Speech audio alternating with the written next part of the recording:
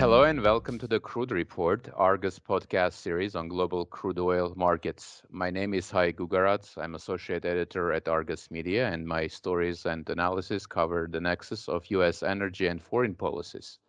And I'm joined by senior reporter Chris Knight, whose coverage area includes U.S. domestic energy policy and regulatory actions. We are both based in Washington, D.C.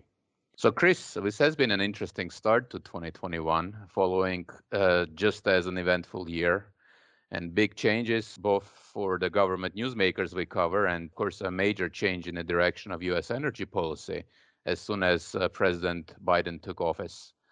The reaction from the oil and gas industry is consternation. Renewable energy developers are more enthusiastic. Can you walk our listeners through some of the major highlights in the last 2 weeks? Yeah, so President Joe Biden on the campaign trail, he talked a big game. He calmed a lot of nerves on the liberal side of the Democratic Party with his promises to address climate change, and he really came right out of the gate with a lot of policies that satisfied their desires. On his first day, he signed an executive order blocking the Keystone XL pipeline. He essentially ordered his government to review every energy and environmental rule that was issued under the Trump administration.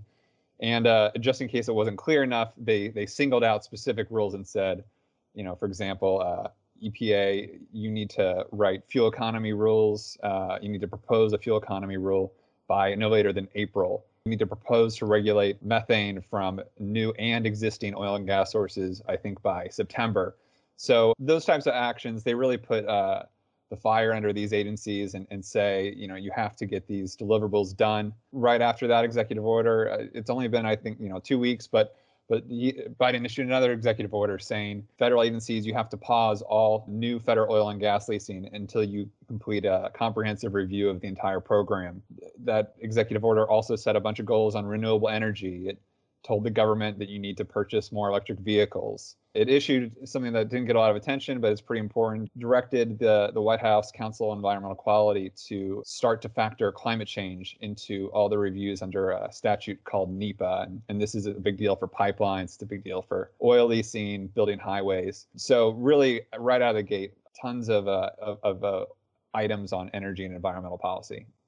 Yes, indeed. So the initial reaction from oil and gas folks is fairly strong, even though then candidate Biden, as you just said, clearly telegraphed his planned change, of course. So what is happening on the congressional side, state capitals and courts? What levers can Biden's opponents use or anyone who would like less of a change? So former Senate Majority Leader and now Minority Leader Mitch McConnell said it quite well in 2017, which is winners make policy, losers go home. And that's the situation unfolding right now in the Congress. Democrats just approved overnight a massive $1.9 trillion budget resolution that will pave the way for COVID-19 relief. It passed entirely with Democratic votes, with Vice President Kamala Harris casting the tiebreaker. And Republicans were left on the sideline. They were able to score a few wins on messaging bills, but the substance of the policy is that Democrats get to decide what happens. When Republicans lost those two special elections in Georgia, they really lost the ability to cause a lot of headaches for Biden's energy policy. They could have, if Republicans held the Senate, they'd be able to insert riders. They'd be able to try to extract concessions related to energy policy, but they've lost that. And so Democrats are in the driver's seat for the next 2 years at least. Now, there's obviously action in the states. Texas's governor, Greg Abbott, signed an order saying, we're going to try to oppose everything that Biden does on energy policy. I'm sure lots of state attorney generals will be filing lawsuits challenging a lot of the policies that Biden pursues. But, the real action is going to be in the courts. One of former President Trump's most enduring legacies is going to be all the judicial appointments he made, something like 220 on the federal courts. And, those judges aren't going to be shy to wade into these energy issues. And there's a lot of litigation waiting. Some has already been filed challenging some of Biden's energy actions. And, I expect some will be successful, some will not. But at the end of the day, all these Biden energy policies, they really send kind of big signal to the industry, a big signal to investors about the types of projects that will have an easy pathway to completion and the type of projects that won't. So if you're thinking about building a giant pipeline that goes across the country, if you're thinking about developing a new oil leasing project on federal land, you're going to be pretty cautious about doing that, and that sends a signal no matter what happens in the courts. And so, Haik, I wanted to get to your side of the world. Biden's energy policies are going to change the upstream sector for a while, but one of the biggest things that I've been watching you work on is what's going on in the rest of the world. Can you tell us what's going on the global side? Certainly. You mentioned the stimulus package that is moving through Congress, and that is going to have probably the biggest effect on global oil markets in the interim, despite all the steps you have outlined that are affecting the upstream side. Because the biggest factor affecting oil prices is the demand picture. And as the US and the rest of the world are yet to recover from the pandemic, from the travel and economic activity restrictions that and government mandates or self-imposed mandates that are cutting into the oil demand. Last year, we have seen a historically unprecedented slump in demand.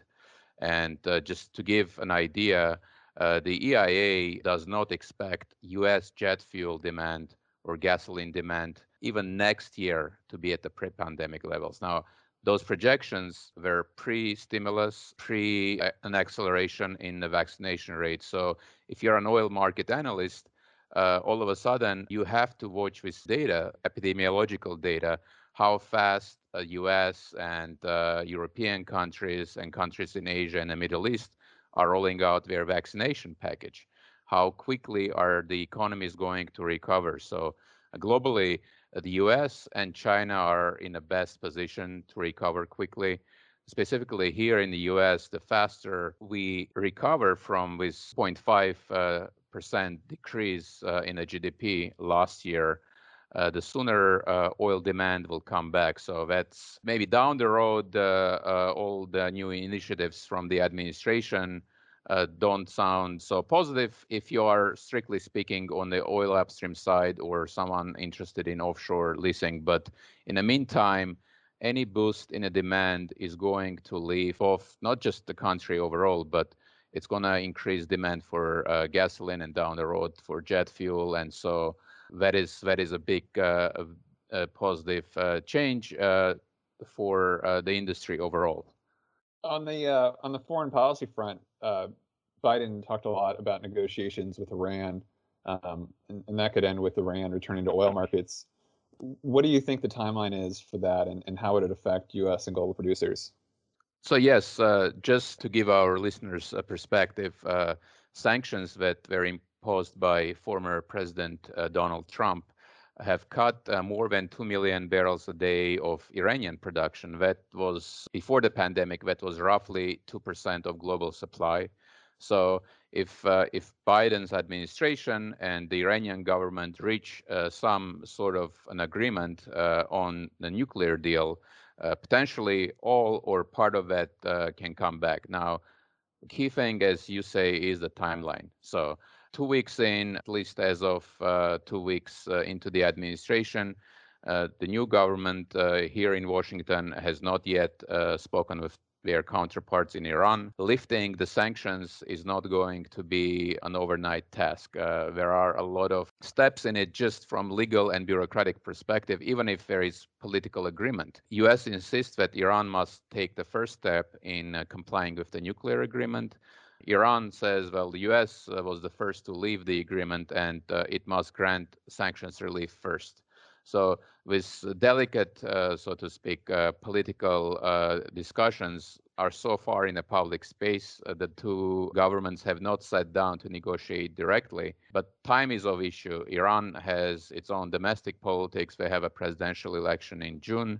So if we don't see some steps in reviving the nuclear agreement, we may not see them until later in the year. So later, the second half of 2021 is the most likely timeline for Iran to maybe start coming back into the market if if the political side is all clear. Of course, when and how and whether Iran does that is of a huge importance for the global oil industry. As you know, the alliance of producers, OPEC Plus, that includes the traditional OPEC as well as other major producers, are keeping production down. And if you add up to 2 million barrels a day into an already oversupplied market, that of course complicates the task of managing the market, the task of allocating this production cuts across multiple countries.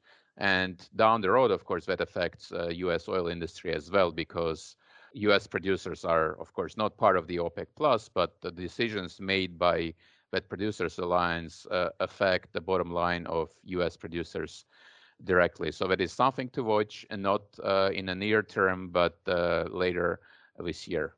And with that, we have come to the end of this podcast. You can find our stories and more in depth coverage of politics and policy and geopolitical news and insights as it specifically relates to oil markets in both Argus Americas Crude and Petroleum Argus Weekly.